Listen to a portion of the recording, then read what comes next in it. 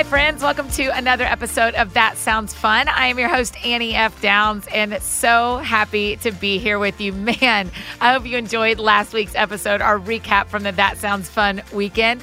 It was incredibly fun. We had the best time, and I hope you will be there with us next year, July of 2018.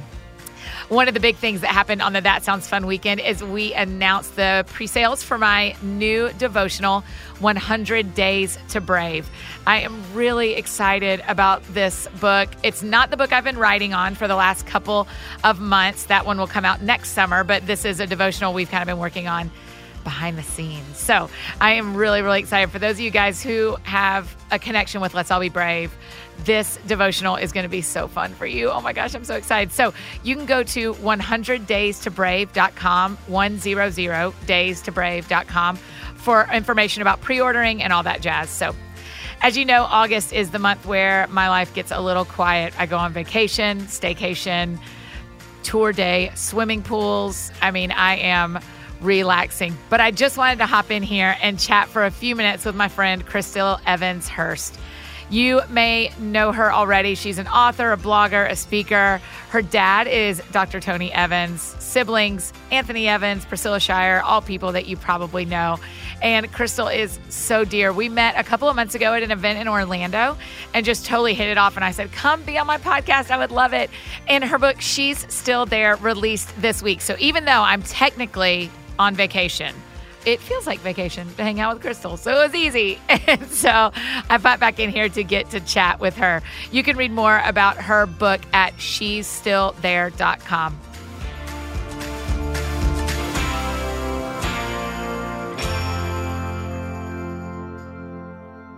Now we can party. Now, Crystal. Now we can throw this party we've been trying to throw. How are you?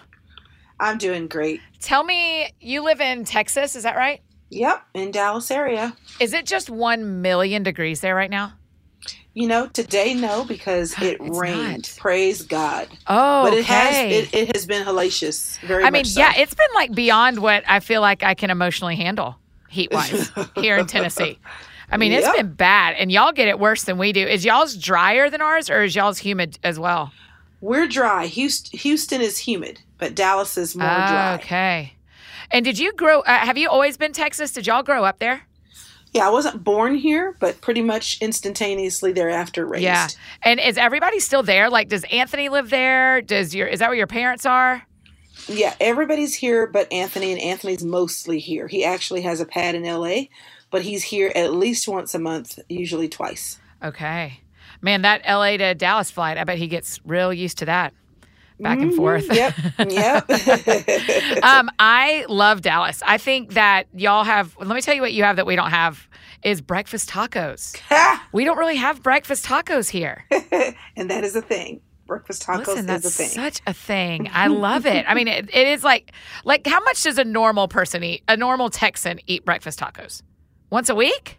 That's people in Austin, probably yes. Oh, in Dallas, it's kind of a spotty thing. Like where I am, there's only one place that I can think of that sells breakfast tacos, and I've never been there for them. Really? I know. Okay, use some words to tell me the difference. For sure. Yeah, use some words to tell me the difference between Austin and Dallas. Okay, Dallas, yuppie. Okay. Austin, hippie. Oh, well done. Okay. Yuppie and hippie. Okay. And the other thing, my experience in Dallas is like you can tell me you live in Dallas and another friend can tell me they live in Dallas and y'all live an hour and a half apart. Pretty much. Yep. But y'all all say Dallas, but like, what is it called? The Metroplex. Is that what you call it? The Metroplex. Yes, and that is Dallas-Fort Worth Metroplex. So then you got not just Dallas, it's 2 cities and then one major city in between because the Cowboy Stadium is located in Arlington, which sits between Dallas and Fort Worth. So the Metroplex is like all of that. So what's the goal of the Metroplex? Why do we have a thing that we talk about all 3 cities at one time? I don't know. And I was surprised to know that not every state and city has a Metroplex situation. I didn't realize. You didn't know that the rest of us don't have triple cities that we have a name for. Yeah, because like in Nashville, you know how Nashville is. It's like Brentwood, Nashville, and Franklin are like stacked on top of each other, but we don't have like a word for all 3 of them. Yeah, I love Nashville. I know. I wish you came here more. I feel like I haven't seen you. I've seen you once here. No, just in Orlando.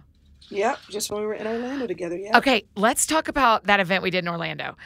It was at the Wycliffe Bible translation place. And did you go into the museum that showed all the different, like, the history of translating the Bible? I did not. I missed out. Oh my gosh, you did miss out. Crystal, it was incredible. Ooh. I mean, like, it was right behind us. I don't know how you missed out. Oh, I know. You talking about where we were sitting, like behind us? Yeah. I just never went in there. I just never did it. Oh my gosh. I missed out. It is so, it is really a cool spot. I just was amazed at, like, the history of all the Bible trans. And there's like a room. I'm so sorry you missed this. We should have made you go with us. There's like a room you walk through where they do the translating in your ears. It's like a booth. And you listen to all the different translations. I'm so sorry you missed all that. I feel like I'm telling you about a roller coaster after we've already left the amusement park. I'm really sorry. Okay, speaking of that, did y'all get to go to Disney World when we were all down there? We did. We did get to go to Disney World. We first went to a place called Give Kids the World because one of my sons has some physical challenges, and we had been sent for free to go to Disney World 6 years before and stayed in this magical place that you can only stay one time. Like a lot of Make-A-Wish kids go there, and he wasn't a Make-A-Wish, but it's like that. So we had not been since then. So we went there that day because once you come once, you can come anytime as much as you want.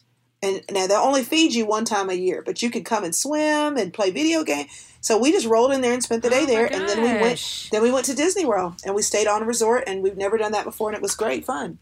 Okay, so tell me a little bit more about that house. So it's not like a Ronald McDonald house.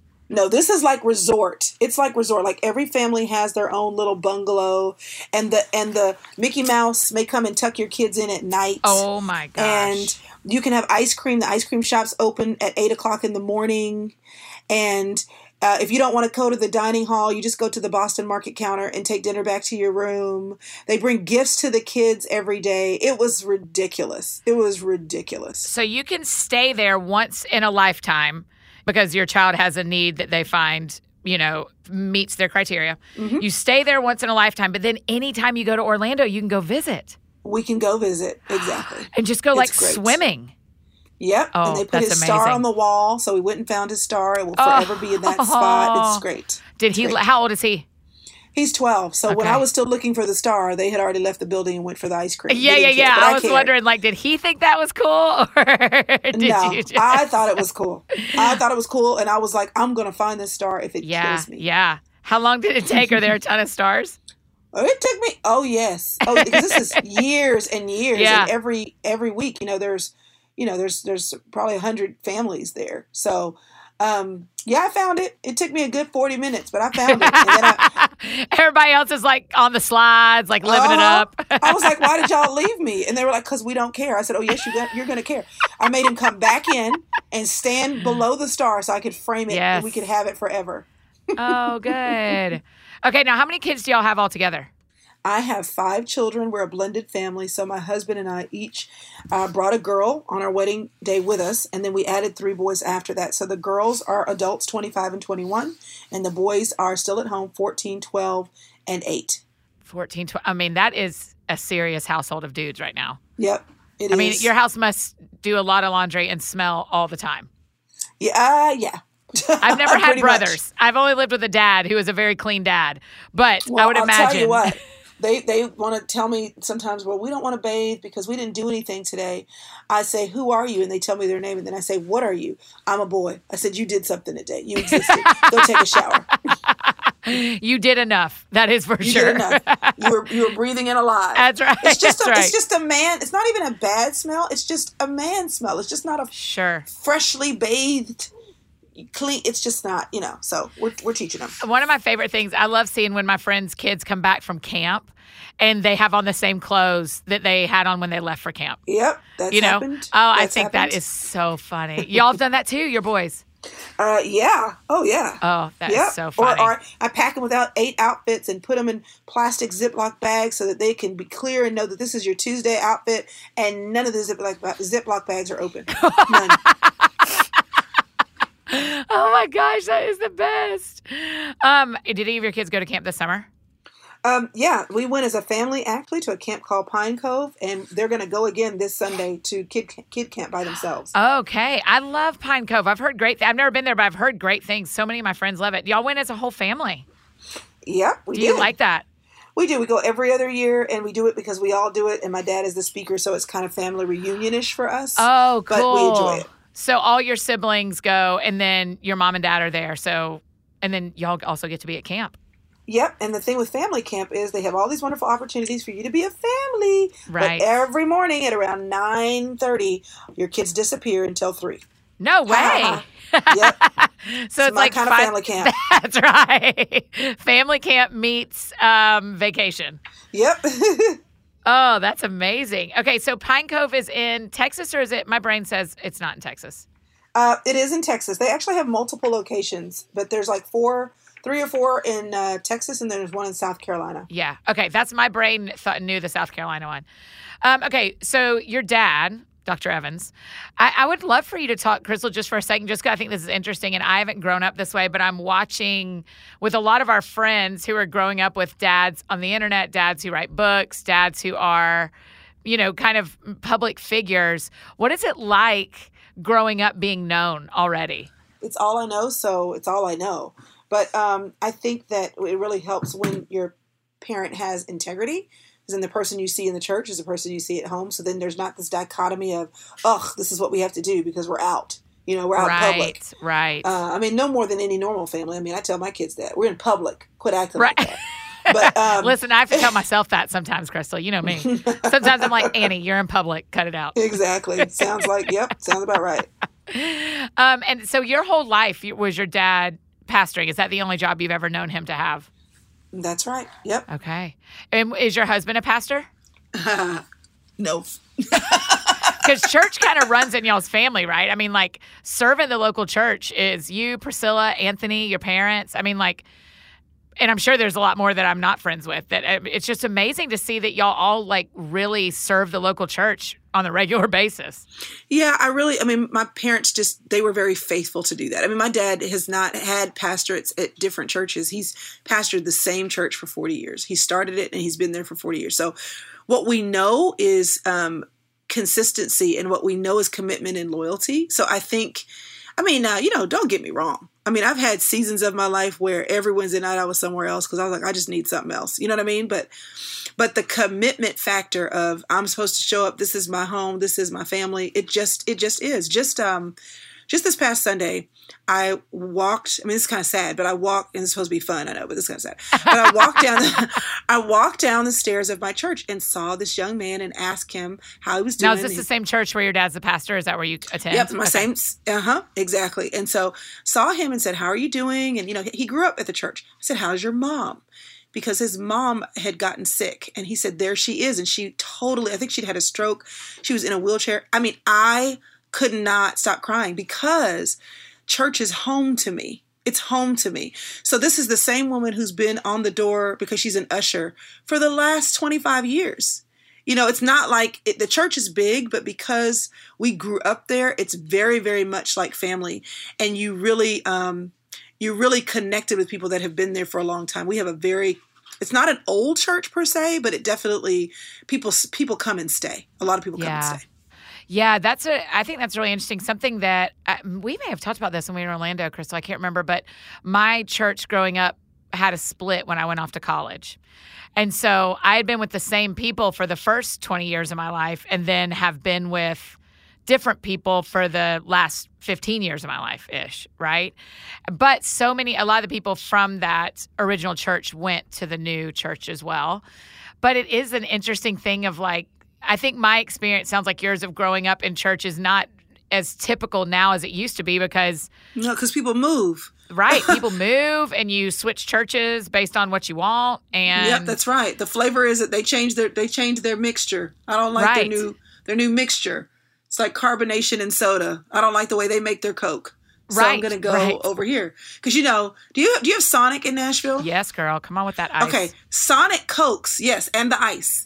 That it's different. McDonald's is very inconsistent. Sonic has always got good ice and good Coke, and that matters. So the same thing is different mixtures, different places, and people to go where they like it. So what would you say to our friends who are listening, or to me? I mean, what's the reason to stay in a church longer, even if the Coke doesn't taste the way you want it to?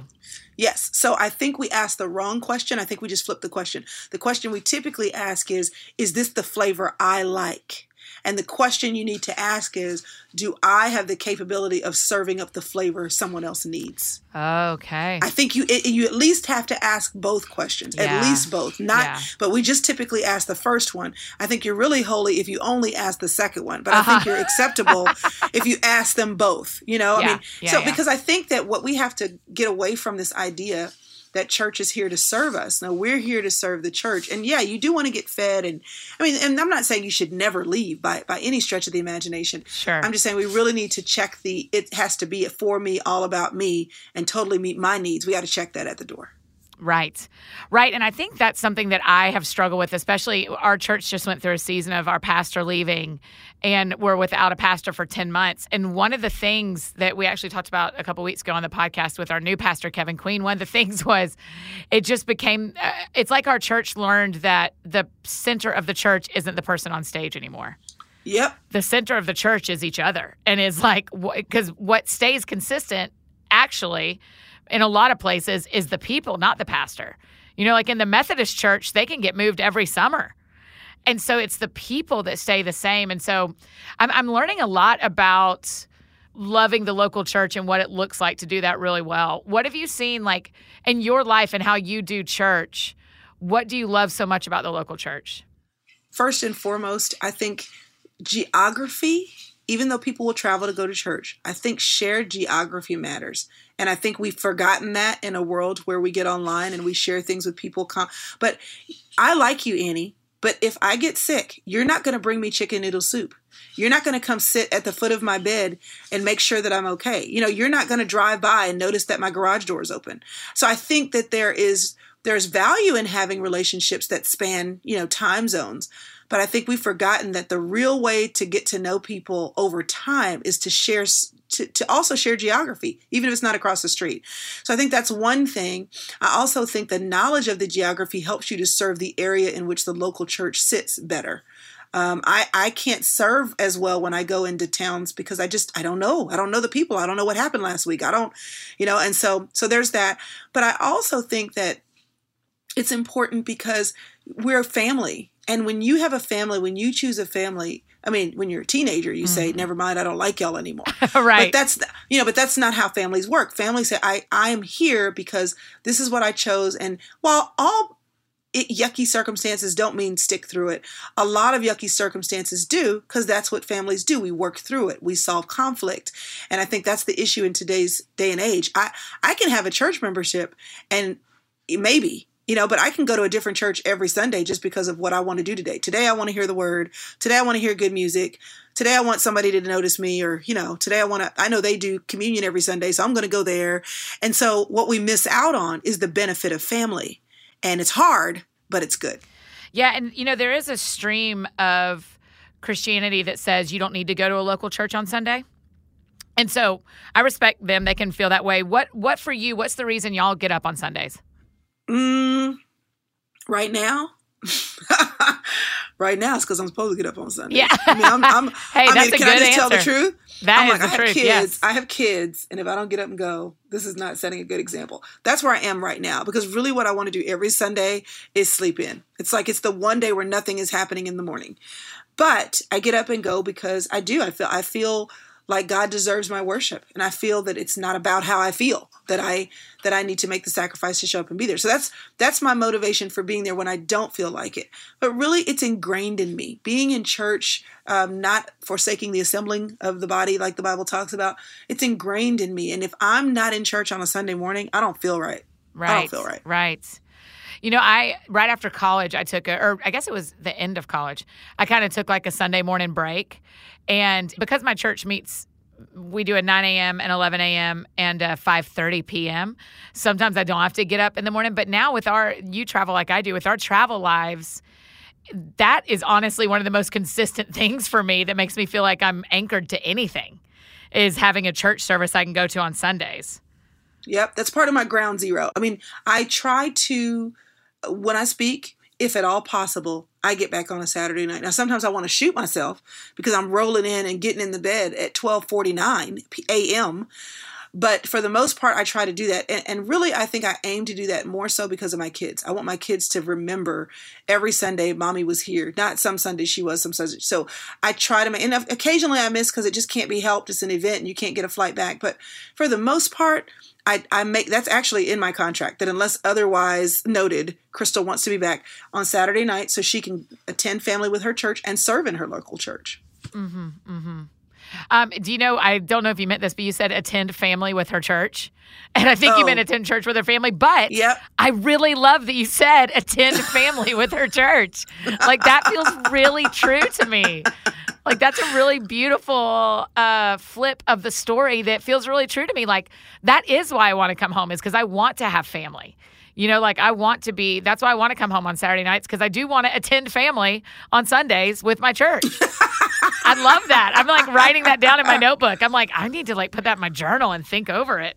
Does that ever happen when you listen to your talks and you're like, oh my gosh, like I was totally twisted there, or I used the wrong word, or I meant Daniel and I said David, and Crystal, all that fun stuff. I just spoke at Crosspoint last week, a couple weeks ago, and I, from stage at one of the services, I said, faith is being sure of what you hope for and certain of what you do not believe. And I heard myself, and I started the next sentence and got through the next sentence and then realized I'd said it wrong. And so then I said, sorry, what I meant to say was certain of what you cannot see. But I was like, well, certain of what you don't believe. Jeez. I was just doing a live stream this past weekend, and I was talking about how the people, the Jews would not go through Samaria. And so they would, go from the north kingdom to the south, or the south from the north kingdom, and they'd go around. And I'd say they should have just gone through, because the journey around was much, much worse. The travail was worse. I mean, the tremaine was worse. And I was trying to think, and then I just gave up. I think I said travail, tremaine, and then trahide. And then I was like, you know what? And then of course, as soon as I stepped off the stage, I was like, it's terrain. The word is terrain. You're like path. Yeah, pass. Exactly. Oh man. I hope people have as much grace for us with that as it feels like they do, because people don't usually call me out very often. But I bet there's once every event that I say something that I go, oh, it was so stupid, and I can't take it back. Because there's nothing you can do, right? Like, it's done. It's public. It's out there. It's the worst part of being an author and a speaker, is that you and I both know with our books, someone can edit us. And there's a lot of time between when I let the words out and anybody else takes them in. And on stage, there's about a third of a second between when I take them out and people get them in. Okay, speaking of books, can we please talk about She's Still There? Yeah, we can talk about She's Still There. I hope she is still there after this book launch. Oh, Lord, is it Jesus. Wearing you out? Like, do our friends even know that are listening what an author has to do when a book comes out? Because it is kind of insane what they ask, which is necessary because we need to tell people, but it's a lot of work, isn't it? Yeah, it's because you are your own project manager and your own worker at the same time. And you have people who help, but you're still responsible for tons of decisions. Everything from the color that goes in the box with the book to, which note cards are you going to use and when do you send this stuff? And I mean, it's just, there's a million things in the articles that you have to write. And you're like, I wrote a book. I don't have anything left to say. Right. You know what I mean? Not right now anyway. Right. And so, it's tons of work, but it's good work. How many articles did you say you would write? I don't offer very many. Eek. You know what? I think I've been a little overzealous. But here's what I did do though. I asked them at the beginning, how can I prepare for that? Because I hear a lot of authors say that it wears them out. She said, if I were you, I would just get 5 excerpts together and 5 original pieces. And that has been humongous. Now there's, then you kind of spread that out over the last few months or whatever. Exactly. Yeah. Mm-hmm. Mm-hmm. So I don't even know that was a thing. You have a number? You're supposed to do a thing? No. I just usually say to my people, I'm like, I will do just about anything audio, video, because of how much we travel and because of the rest of my life, I just don't have time to write 50 articles, right? So I just kind of say, I would love to do excerpts. Let me do like I just did an interview with a magazine where we're just doing a Q&A instead of me writing a piece. So, I mean, I just finally had to be like, I can't write more original stuff. My brain is tired. Yeah, yep, pretty much. But I will say this. I did have a couple of interns, and I, of course, made them read the book, and then I made them come up with stuff. I said, like I had to do a piece for Christianity Today, and they wanted 5, count them, 5 devotionals, and they were short. You know, that makes it double hard. Right. And so I'm like, you want me to say what in 175 words? Yeah, that's right. With a scripture? You want the scripture to be a part of the 175? And so, but I asked them, I said, you know, here's the beginning assignment for you. Like, get me started. And if they got me started, then I could kind of finish it up and wrap it up and tie the end. So that was another little trick that was very helpful. And I've been very glad to have some girls that have gotten some experience being a part of the launch. And they've been very helpful to me too. Yeah, we're opening up some internships for the next year with us as well, because we have 2 book launches and a weekend next July. And so it's like, hey, come on. If you want experience launching books or throwing events, we're your people, because you're about to get it. You're about to get all the experience. Okay, will you kind of tell us like what She's Still There is about? Sure.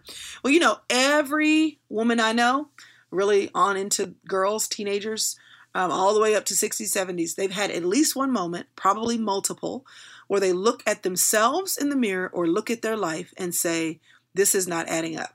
This is either not what I expected, or this is what I expected, but it's not giving me the satisfaction, or I'm still here and I still don't know what I'm supposed to be doing. It's just the general feeling of being lost. Now, a lot of times that comes after crisis. Girls feel this way after a breakup, or they feel this way after they've had a couple of babies, or they feel this way after they've been working their tail off at a job and now they're 38 years old and they're like, wait a minute. Is this actually what I wanted to do for 20 years of my adult life? You know what I mean? So it can happen for a lot of reasons, or it can happen because of tragedy. You know, someone passes away or you get sick. And so the question is, when you're in that moment where you feel lost, is that girl, the best of the girl in you, is she still there? And if so, then what do you do to participate in her rescue? And so the goal is to help you by encouraging you.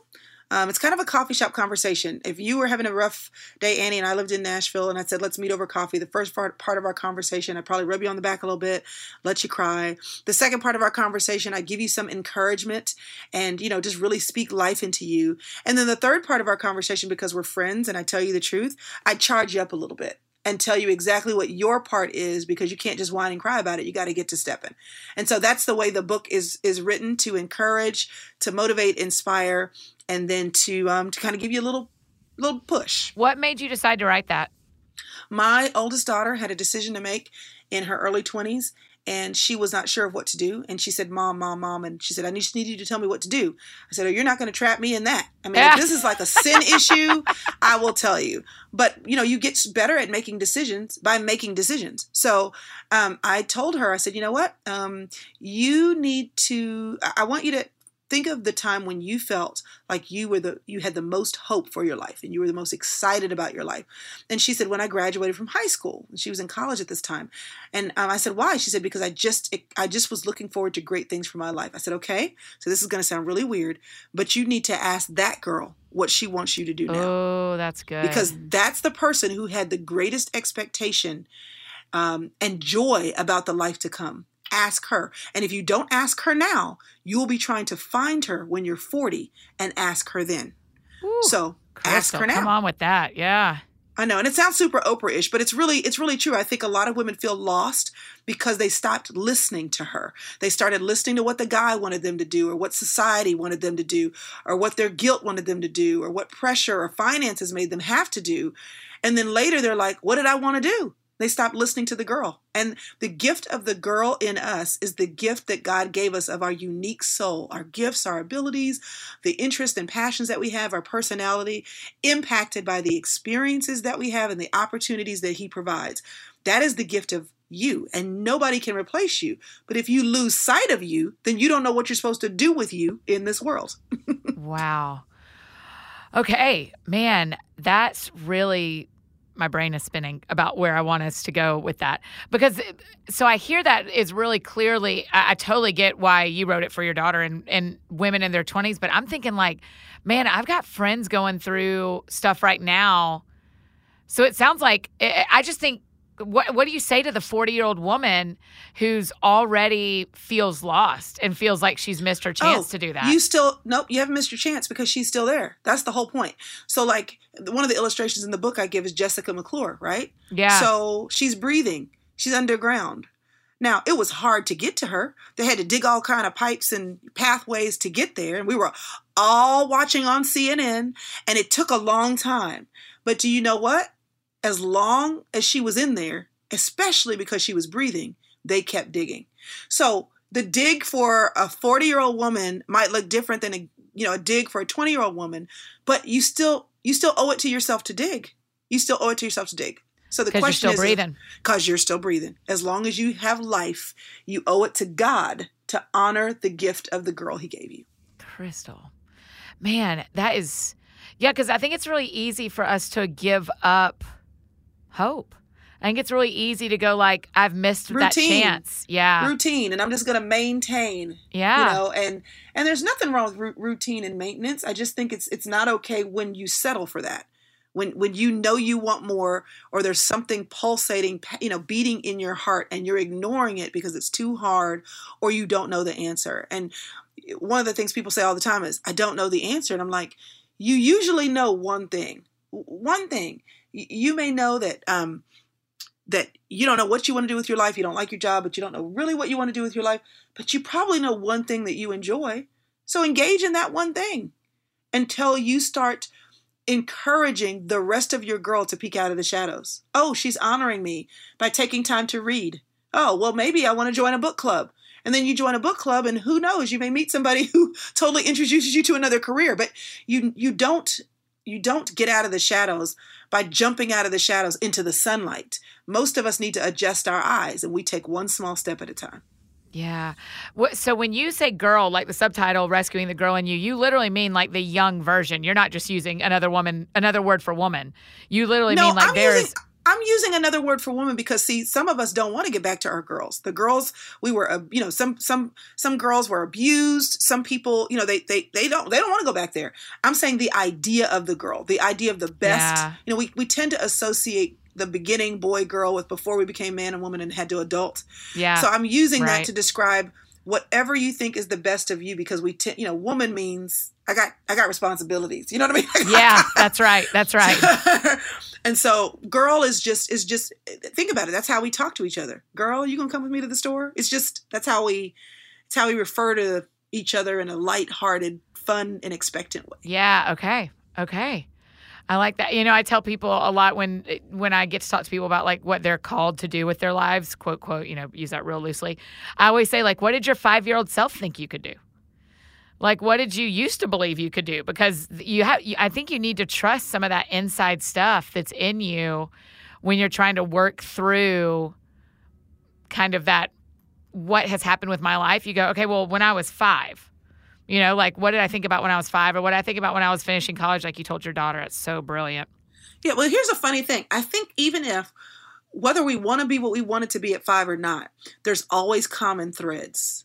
So someone who may have said when they were smaller they wanted to be a teacher, and they find themselves, at 45 as a corporate trainer, or they find, there's a thread of I like instructing. There's usually something that you can tie back, even if the actual career or the dream is not the same. You know what I'm saying? Yeah. It's just, yeah. You just have to look. You have to look. Right.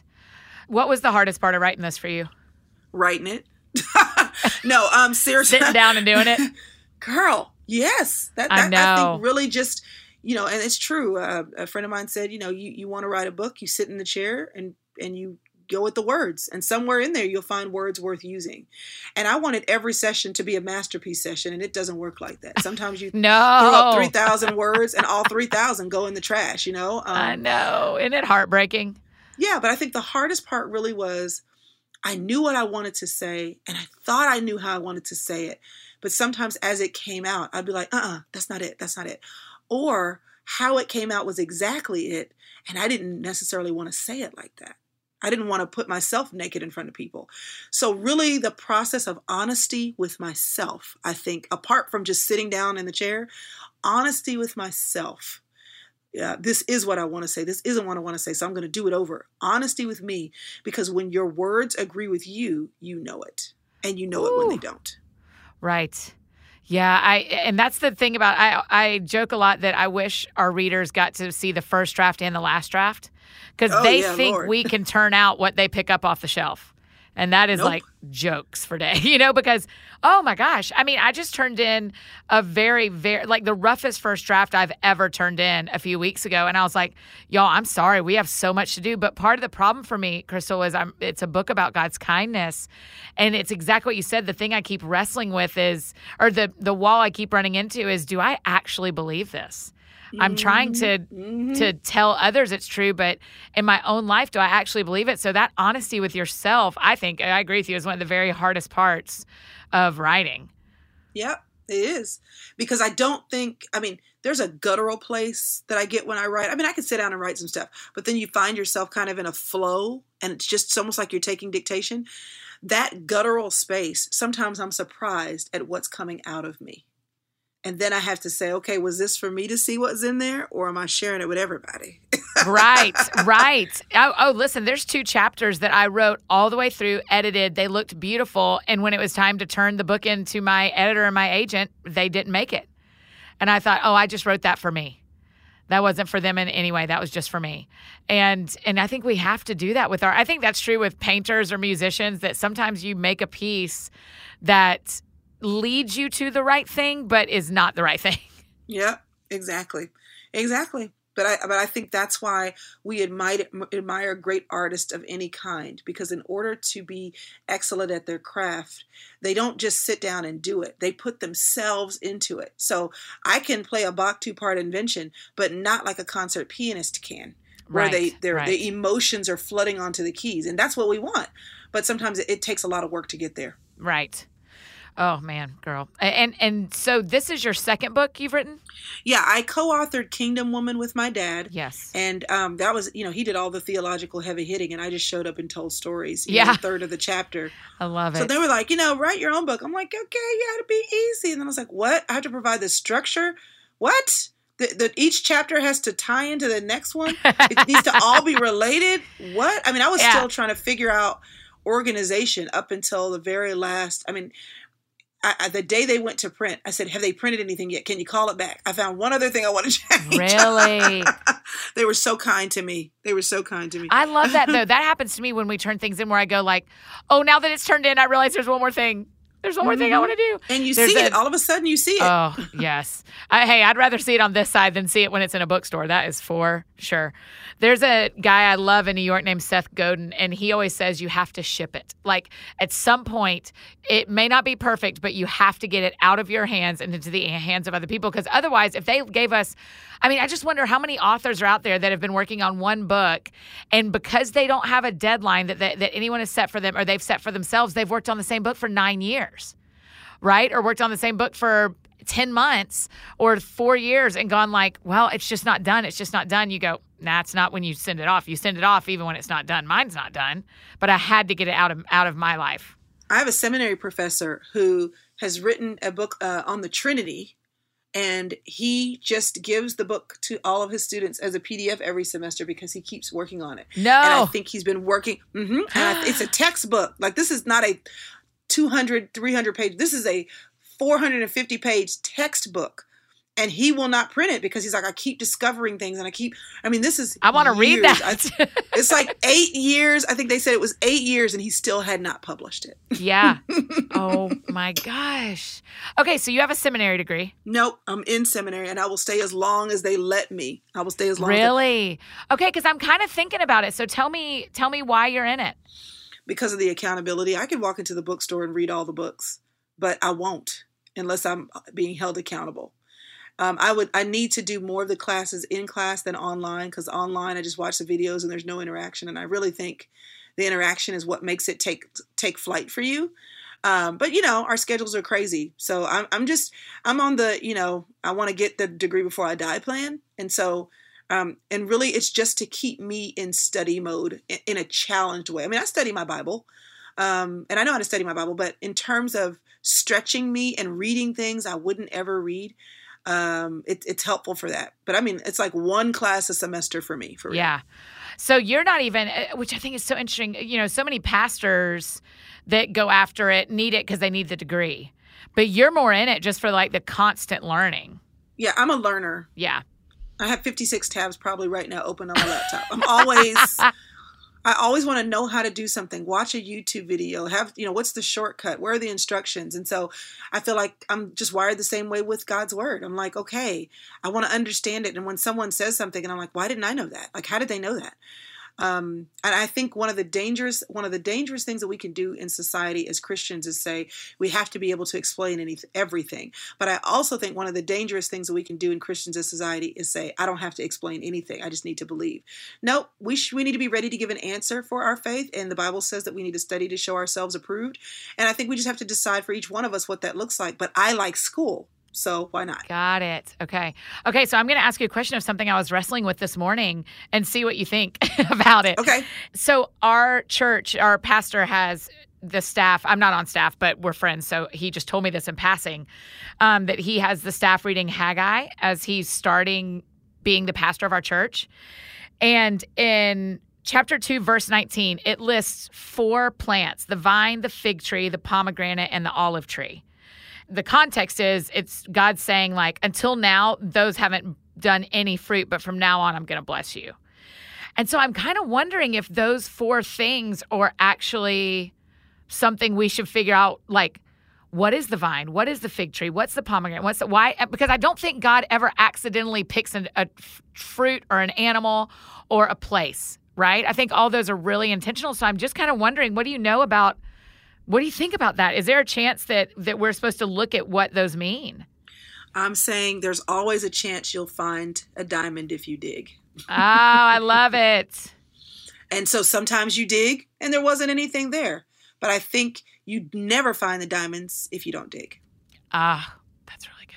Because I'm curious, because I know, that these things mean certain things. I mean, the vine, the Bible talks about the vine. I'm the vine, you are the branches. And the olive tree, is a symbol of fruitfulness and a symbol of, just longevity. I mean, the Bible talks about your kids being around you like young olive shoots. So you just never know when you look into the scriptures and see every time it's used, what does it connote? And how does that then have meaning in this particular passage? I just like to dig. And sometimes I'm like, man, am I making up a meaning here? Am I making this mean something it doesn't mean? But I think that, all scripture is given for reproof. So we just dig and see That's what we how come I up am with. too, Crystal. I think like, well, he could have said one of those things. He didn't have to say 4 different plants. Like, I love seeing that stuff. And I'm with you where you like dig and you try and you see what you can find. And then if you go, this is ridiculous, this doesn't mean anything. Well, that's why you have to be careful about coming. And I struggle with this. So that's why you have to be careful about coming to the scripture, looking for the scripture to prove your point. Ooh, okay. Talk about that. Because there really is a structure. There really is a structure in the scripture, and it's written in context. And it's not to say that you can't pick a scripture here and pick a scripture here and them truly support your point. You just have to be careful about doing that, because the Bible really is written to explain itself the way it's written. And it's our job to get into it and figure out, why is there this rhyme or reason, and not break it up just so that we can make it fit whatever we want to say. Yes. Yeah. And that's what, this morning I was being real careful, going like, okay, I don't want to like make something that isn't there. Like, I'm not going to call, a rock a diamond, right? I'm not going to pretend that something's there that isn't, but it stood out to me. And so I'm going to do some reading. Plants seem to do that.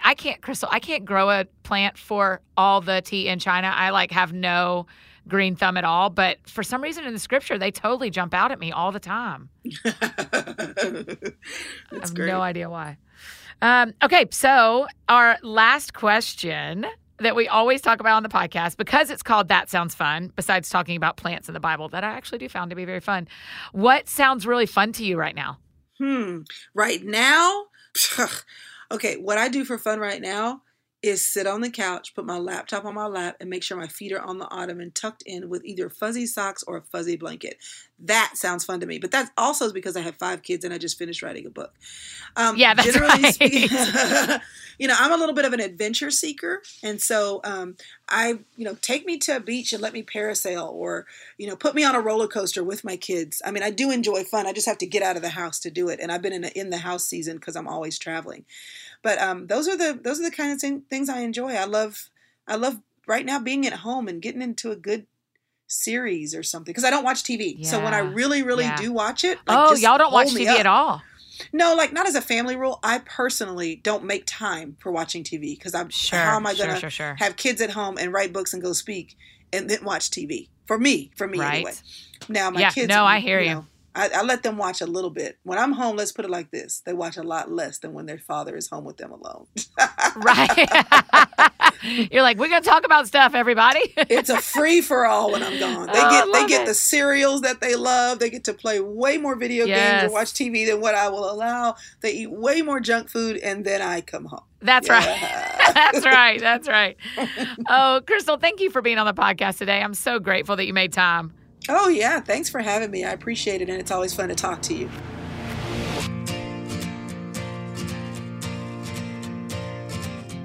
I hope you enjoyed that time with Crystal. She's so sweet, and I just really enjoy getting to chat with her and ask her things that seminary people know that maybe Annies don't know. I don't know. So I loved her thought about digging and finding a diamond, and I thought that was really neat. That was really something I'm going to remember. And where she said that she comes home, I can't remember the exact quote now, but comes home early from events so she can go to family with her church. That's it. So she can go to family with her church, which I thought was really neat. So make sure you check out her new book that just released this week, She's Still There. And the website is shesstillthere.com. Okay, I'm going back on vacation, going back to resting. I hope you are doing some resting. That's what sounds fun to me. If you're new around here, we're so glad. Thank you for saying hi. We have tons of episodes I bet you'd enjoy if you know and love Crystal, like Angie Smith, Bianca Olthoff, tons of great authors, Rebecca Lyons. So definitely head back and check out some of those other episodes. And please rate and review the podcast if you haven't done that yet. It just makes people feel like they are welcome here when they already see that other people already like it and are there. So thanks.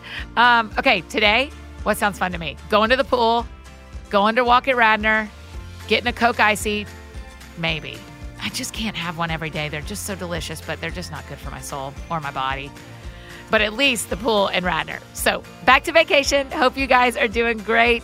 And don't forget to check out She's Still There by Crystal and 100 Days to Brave by me. So hope you're having a great August, and I will see you soon.